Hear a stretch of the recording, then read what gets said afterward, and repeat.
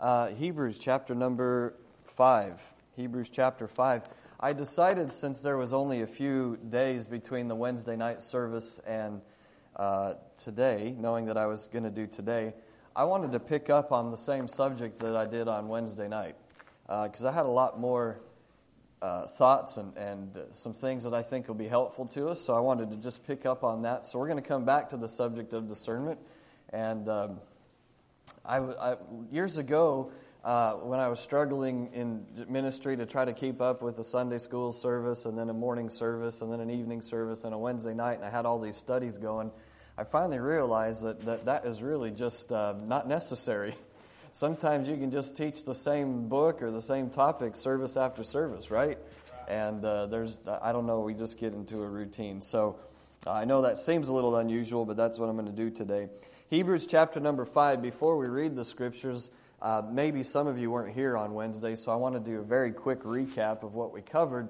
We started in Genesis chapter number 27 and looked at Isaac as he was dying, and he'd asked for Esau to go and make him some of the savory meat that he loved. And his wife Rebekah overheard that, and she liked and loved Jacob instead of Esau. So out Esau goes to go hunting, and she quick makes up a meal that is of the same type of taste as what Esau would make, and she gives it to Jacob, and she takes the skin from the goats and puts it on him and sends him in and says, go, just pretend to be Esau. And so Jacob goes in, and he deceives his father and gets the birthright from him. He gets the blessing of the birthright from him. And we learned through that Isaac, without being able to see, he had to rely on the sense of hearing, and then the sense of touch, and the sense of smell, and the sense of taste. And through that it says, he discerned him not. And so we were looking at that subject of discernment, and by definition, I gave you just a couple of dictionary definitions there: to separate, to distinguish, or to discriminate. And the idea behind discernment is that we're able to take two things and make a comparison of them and know where they're different, where two things don't line up. Be able to discern them. That is, to make the distinction between them. Now, the Oxford's English Dictionary also talks about some, by way of perception. Today, if we're not careful, we don't use the same dictionary, but we're using the same words, then we end up in a pickle because we're not talking about the same thing. And so I don't mean perception in the sense of, you perceive things one way, I perceive another. In this regard, we're talking about perceiving as in we're observing facts and drawing conclusions from it, okay? And so the Oxford's Dictionary looks at the idea of perceiving, and perceiving is synonymous with then discernment, okay? So we looked at those things and talked about how the natural man can hinder your discernment. If we rely only on senses natural but not senses spiritual, then we get ourselves into a jam again, because we're just trying to rationalize and think along a fallen nature's rationale. I guess I didn't say that very well, but we're looking for fallen nature to give us the direction or the decision or the understanding of something, and we can't do that and expect to have things right, to have them spiritually discerned. And so we, again, just kind of looked through that. And I made a statement in regard to age, and I want to even clarify what I said, that sometimes in age we can lose our discernment. I wanted to illustrate that, but then also clarify it. You think about a lot of scams that take place today, whether it's over the phone or door-to-door people, and they prey on that. They prey on women, and they prey on older people, because they recognize that sometimes the perception or the discernment of people can be hindered as they get older. But I wanted to also bring clarity that sometimes discernment in age is sharpened. And it's sharpened because of experience. One of the illustrations that I think of in the Word of God is when Rehoboam was being asked by the nation of Israel to lighten the load that had been put on them by Solomon. And he counseled with the two groups of people. He counseled with men his own age, and he counseled with the older men. And obviously the younger men of his age said, basically, you just show them who's boss. You're the king, and that's that. They're just going to have to live with it. And so he made a foolish decision. But the older men said, Rehoboam, if you'll listen to them, if you'll submit yourself to them in this matter, they'll submit themselves to you for the rest of their lives. And the older men there had discernment that the younger men didn't have, because they had experience to know that sometimes it's better to relent in some matters that are temporal, that don't matter, in order to gain a greater good for more people for the Lord's sake. You understand? And so sometimes I think it's good maybe to make that clarity there, that while our discernment can wane as we get older, it can also be sharpened in some areas. And those older men had a much better understanding and greater wisdom than the younger men, because they knew what was taking place at the time. So I thought it would be good to clarify that. Amen. All right, so our natural man can hinder our discernment. We got to be very careful. Now, we started in Hebrews 5 this morning, and with Hebrews chapter number 5, we touched on this last time as well. Again, a few things I want to pick up before we move on. Hebrews chapter 5 and verse number 12. For when for the time ye ought to be teachers, ye have need that one teach you again, which be the first principles of the oracles of God, and are become such as have need of milk and not of strong meat. For every one that useth milk is unskillful in the word of righteousness, for he is a babe. But strong meat belongeth to them that are of full age, even those who by reason of use have their senses exercised to discern both good and evil. So I want to pick up here with this, and forgive me if I'm repeating myself. I don't think I am. When it comes to discernment is a matter of maturity, and at the same time, maturity can bring discernment. So they mutually support one another. As we hear the Word of God preached, and we submit ourselves to it, we're growing up in the Word of God, growing up in faith. And so we're maturing in that sense. We're moving from being babes to, the Bible talks about young men, and then to fathers. We're growing up. So we're submitting ourselves to what we hear in the Word of God, and that's bringing maturity.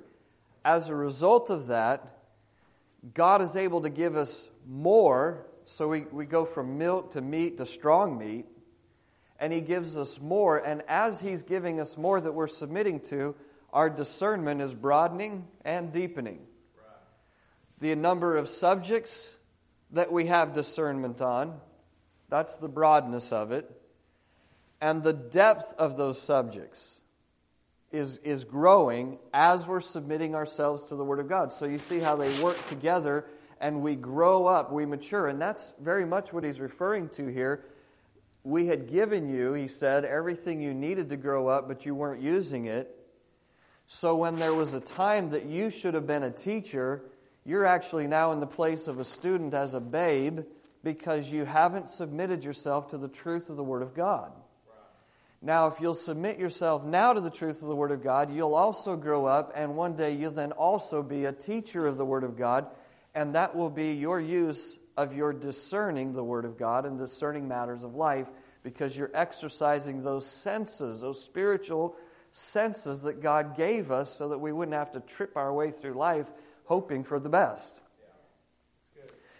And so he's here telling them, you need to grow up. Now, He's not talking to them in a condescending way, but rather in a reproving way. You need to grow up. You need to become a teacher. And something I tell our church in Australia all the time is that no one should ever stay in the place of always being a student. We all need to get to a place where we become also a teacher, a discipler, an instructor of someone. Someone in the church. And sometimes it just be your own children. And you might just need to grow up in the Word of God enough to be able to teach your children some things. You know, you think about the number of hours that you have with your children as opposed to the number of hours that a pastor or a Sunday school teacher has with them. It's very limited in the church setting. So it's not possible for everything that they need to learn in life and godliness to be taught here. It's just not possible. It has to be taught at home. It has to be reinforced at home. And this is part of that growing up and discerning some things. And so, men, we learn things in life, and then we take our sons and sometimes our daughters aside, and we say, here's something God showed me. Don't make this mistake that I made. Or let me show you a choice that I made that God blessed, and here's why He blessed it, because it was according to the Word of God. It was led by the Spirit of God. And we teach them, Ezekiel 44, we looked at that last time, we teach them discernment, how to know good and evil, right and wrong, righteousness and unrighteousness. Mothers, you'll do the same thing with your daughters. You'll be able to teach them. It's not just about teaching them home skills and being a good mother, but it's also about teaching them how to discern a young man. How to understand that not every... can I use some Aussie terminology here? Not every good-looking young bloke that comes along that might be faithful in church because his parents make him go, he may not be the best choice for you.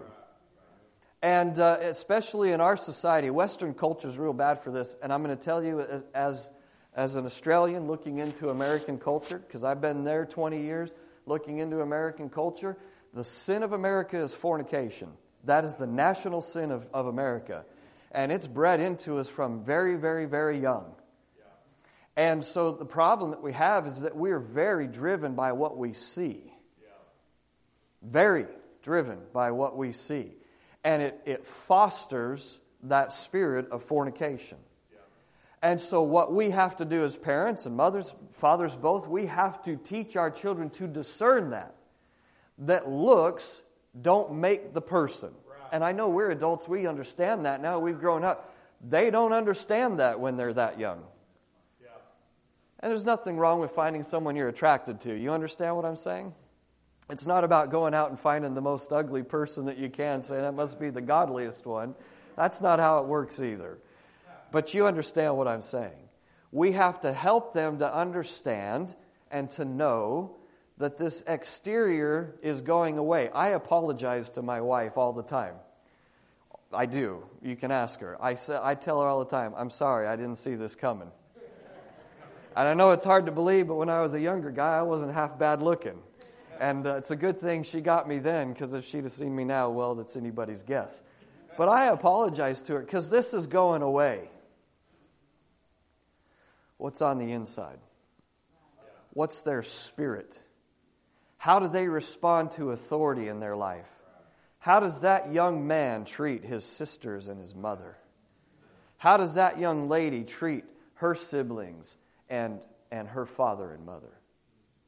Do they carry out the tasks and duties at home with a joyful spirit, or is it grudgingly because they just feel like they're compelled to do it? It's something they have to do in order to get through the season. And that's not somebody you want your children getting yoked up with. Because once they're yoked up, and once that season of honeymoon goes away, so is all the pleasantries. And so is eventually the marriages too often go because they didn't discern beyond the exterior. And so these are things that we teach them because we know, we're sitting here, we know by experience, we've been through it, and we've seen some tragedies and we've seen some successes, and we're able to say, look, watch that couple. Watch how they treat one another. That's a blessing. That's Christ-like. That's how Christ treats His bride too. You watch that. Do that. Be careful of this one over here. There's something wrong here. You understand? They don't know that.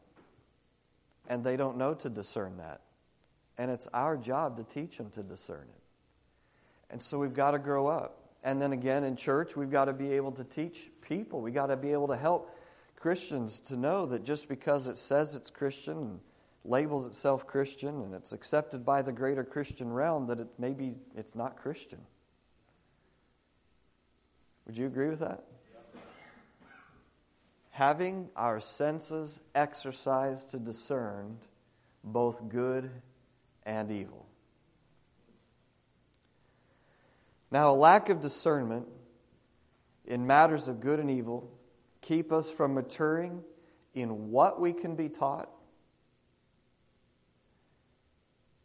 and the ability to teach others. I better say it again because I really muddled it up.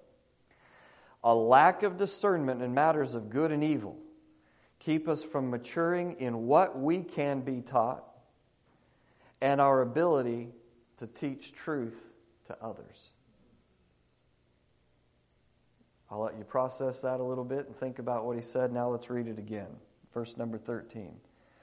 For everyone that useth milk is unskillful in the word of righteousness, for he is a babe. But strong meat belongeth to them that are of full age, even those who by reason of use have their senses exercised to discern both good and evil.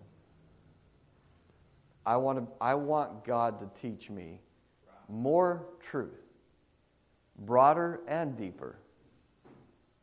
So I've got to have discernment on what I'm being taught right now. What am I doing with it?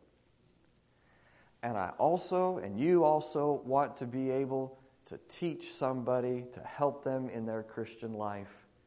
And that means you're going to have to also exercise discernment in order for God to use you in that capacity. You and I, that's what we need. Okay? So, discernment is a matter of maturity. Now I'm going to skip forward a little bit here, and because this is a study, I kind of just have a little bit of a scattering of thoughts, but I want to go to 1 Kings chapter number 3. 1 Kings chapter number 3.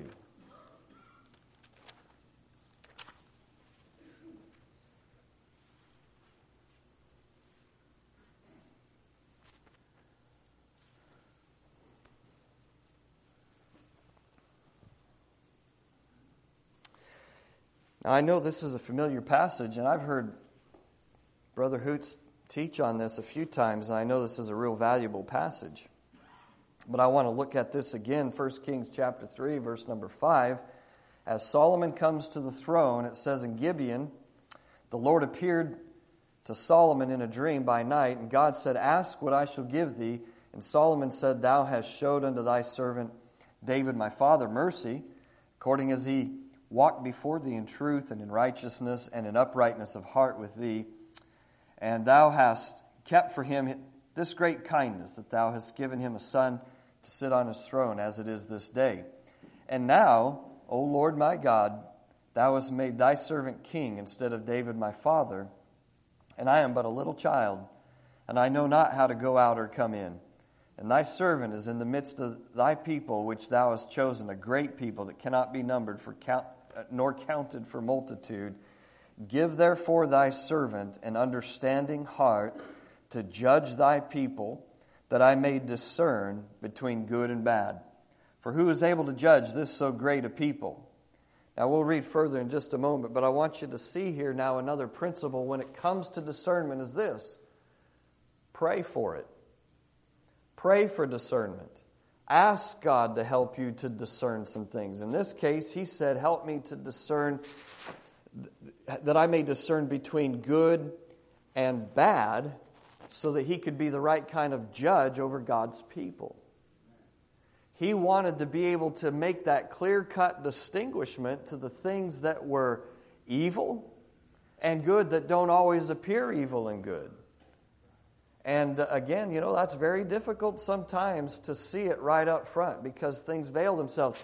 The Bible tells us that Satan himself appears as an angel of light and his ministers as ministers of righteousness.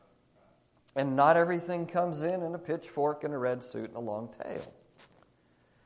And so Solomon, who, by the way, when David was giving a charge to Solomon, he said, you're a wise man. That was before God gave him wisdom. So you already had a young man here who was sharp. And he understood some things. He apparently had learned from his father David. But realized he wasn't equipped for the position that God was giving him there. And so he recognized that the best thing that he could pray for would be to have wisdom for some discernment in good and evil. Now again, whether we're talking about pastoring a church, leading a family, our work environment, there are some things that we just need help to be able to see it clearly. And you and I aren't equipped for everything that comes our way. Go to Joshua chapter number 3. We're constantly growing, and we're coming into new situations in life that we've never experienced before. So we can't draw off of what we've learned by experience. I just realized I don't have my phone or the time, so I need to grab that. Excuse me.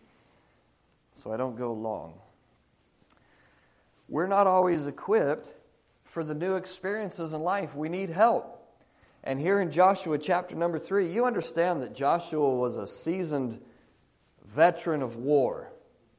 He knew well how to handle himself in a combat situation. But as we read here in Joshua 3, verse number 1, Joshua rose early in the morning, and they removed from Shittim and came to Jordan, he and all the children of Israel, and lodged there before they passed over. And it came to pass after 3 days that the officers went through the host, and they commanded the people, saying, when ye see the ark of the covenant of the Lord your God, and the priests, the Levites, bearing it, then ye shall remove from your place and go after it. Yet there shall be a space between you and it, about 2,000 cubits by measure. Come not near unto it, that ye may know the way by which ye must go. For ye have not passed this way heretofore. What did he say? I want the priest to take the ark representing the presence of God and the Word of God, and I want that to be out in front of us, and we're going to fall in behind that in this situation that we're going into, because we've never been this way and we don't know how to handle ourselves. Now you got a seasoned man in war and in combat stepping back and saying, we're going into war and combat, but we haven't been in this type of war or combat before. We need God. And the application in our life is the same. Get promoted in a job, you need discernment. You need to know how to handle yourself in that promotion, that you do right by your employer and honor the Lord in that. When we become parents, we've never been that way before. We don't know what we're doing. We need discernment and understanding so that we know, which way do we go? How do we order the life of the child, as was prayed in the Old Testament? How do you want us to order the life of the child? We enter into a marriage. Not being married before, we'll make all sorts of blunders. I need discernment. I need to learn to understand my wife and she me, and I need to be still learning how to understand our wives. That's supposed to be a joke.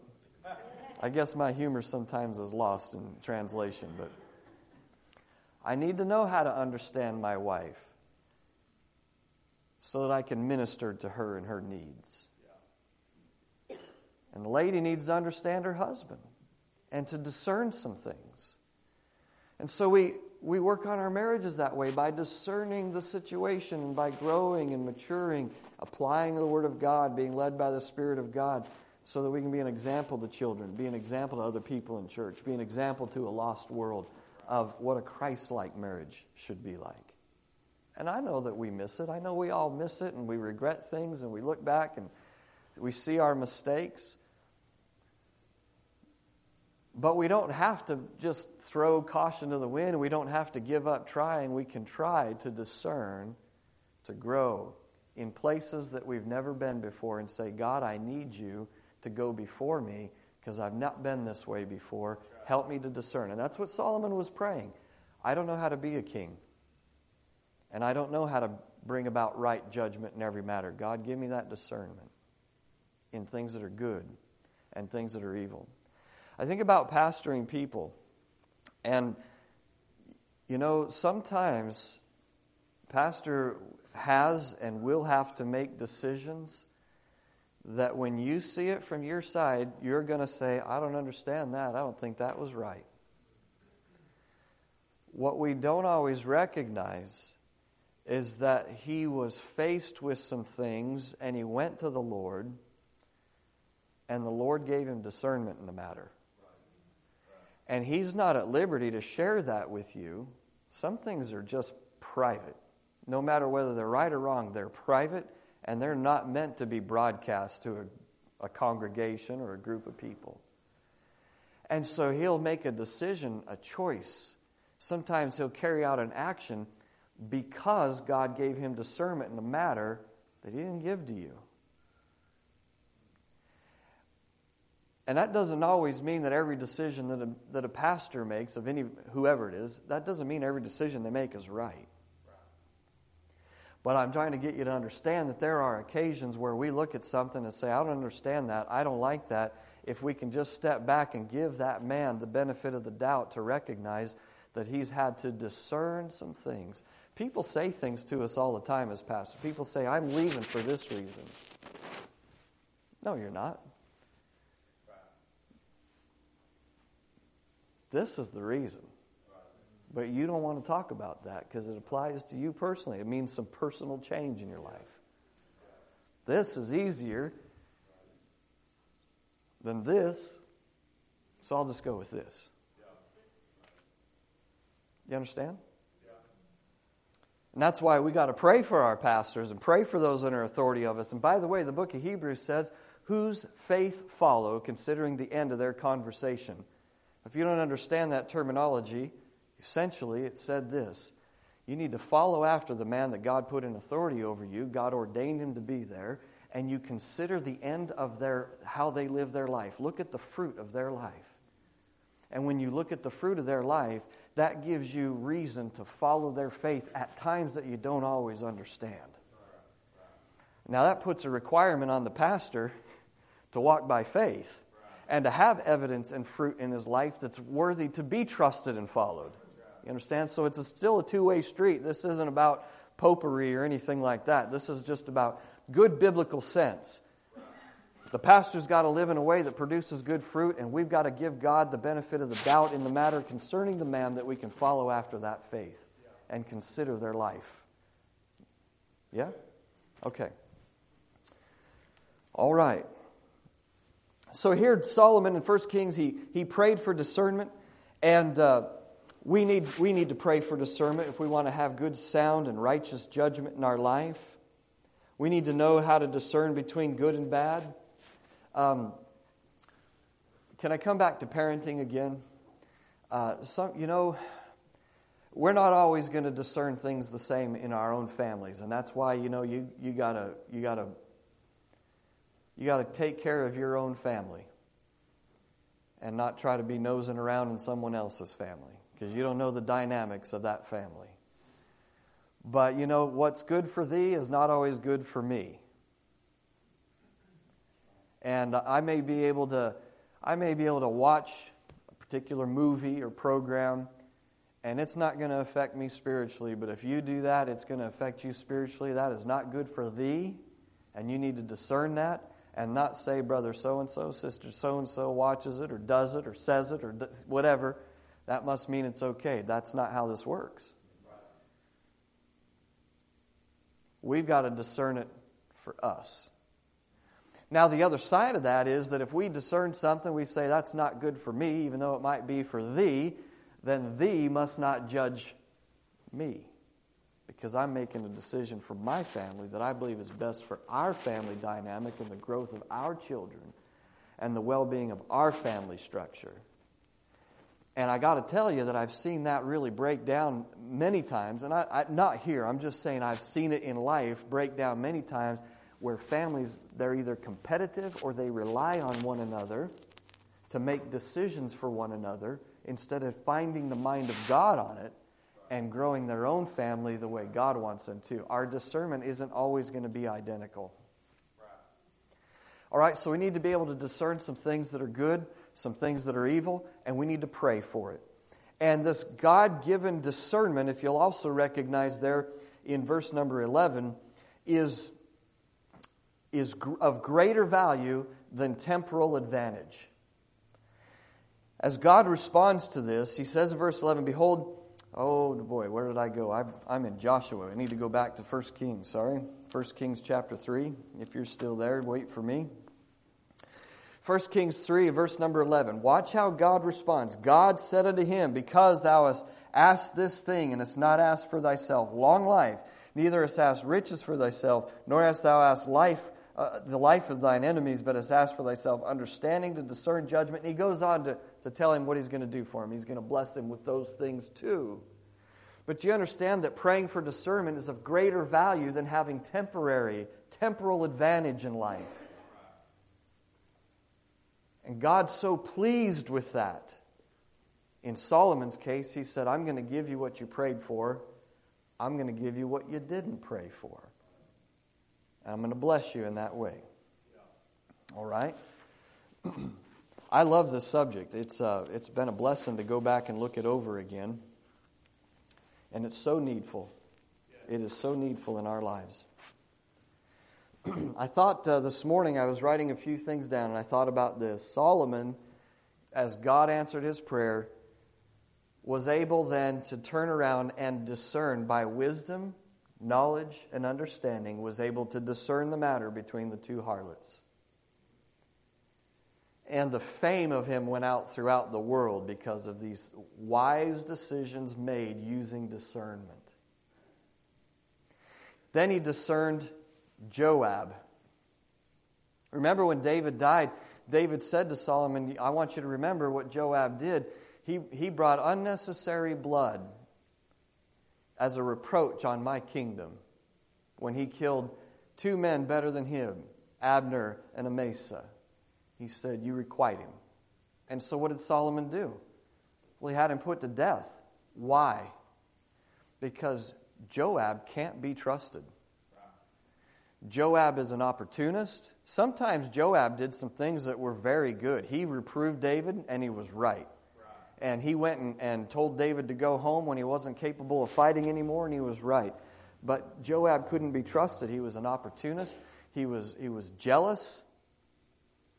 And he didn't do what was in the best interest of the nation on many occasions. So let me talk again about that matter. I think one of the things that pastors have to deal with more than anything, one of the most difficult things, is self-will.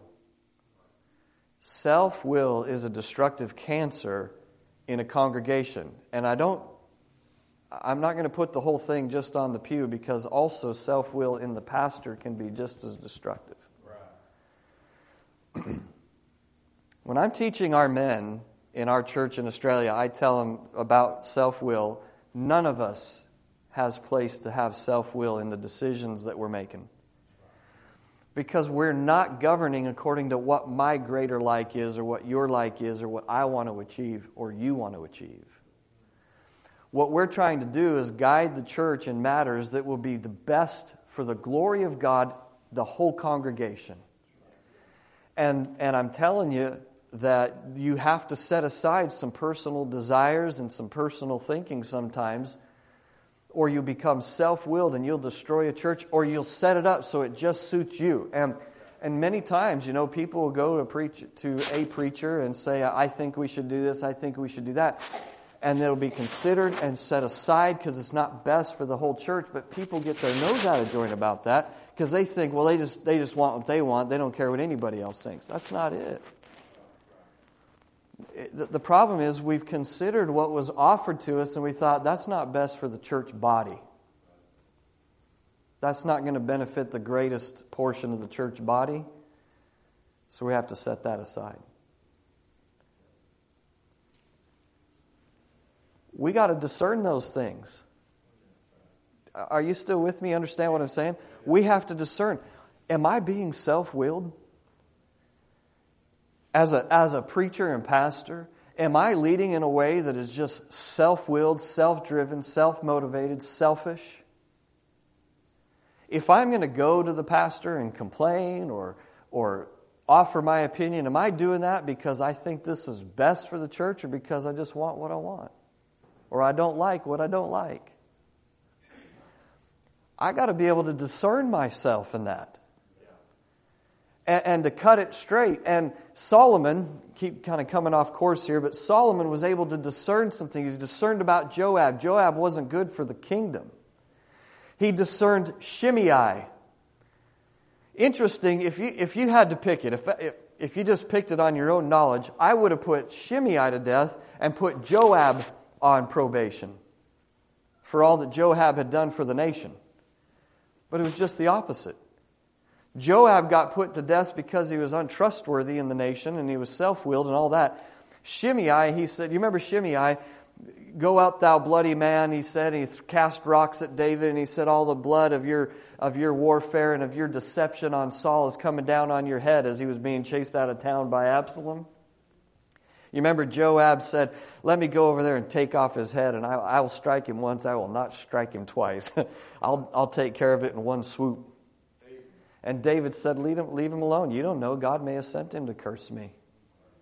Now he comes back. And Shimei comes and he's got his hat in his hand and he said, please don't lay that to the charge of your servant. David said to Solomon, listen, you know the evil that Shimei said and did to me. You remember that. So what did Solomon do? Shimei, get your goods, move into Jerusalem, buy a house, don't ever leave town. You leave town, you're a dead man. He discerned the heart of Shimei. 3 years it took for Shimei to show his true colors. Remember we talked about patience, waiting things out? 3 years it took. But 3 years later, Shimei's servant takes off. And instead of Shimei saying, well, that's the breaks because I'm not allowed to leave town, he presumed on his own wisdom. Off he goes to get his servant, brings him back. Solomon calls him in. He said, I don't think I was unclear on what I said. And he put him to death. He discerned him. But it took time.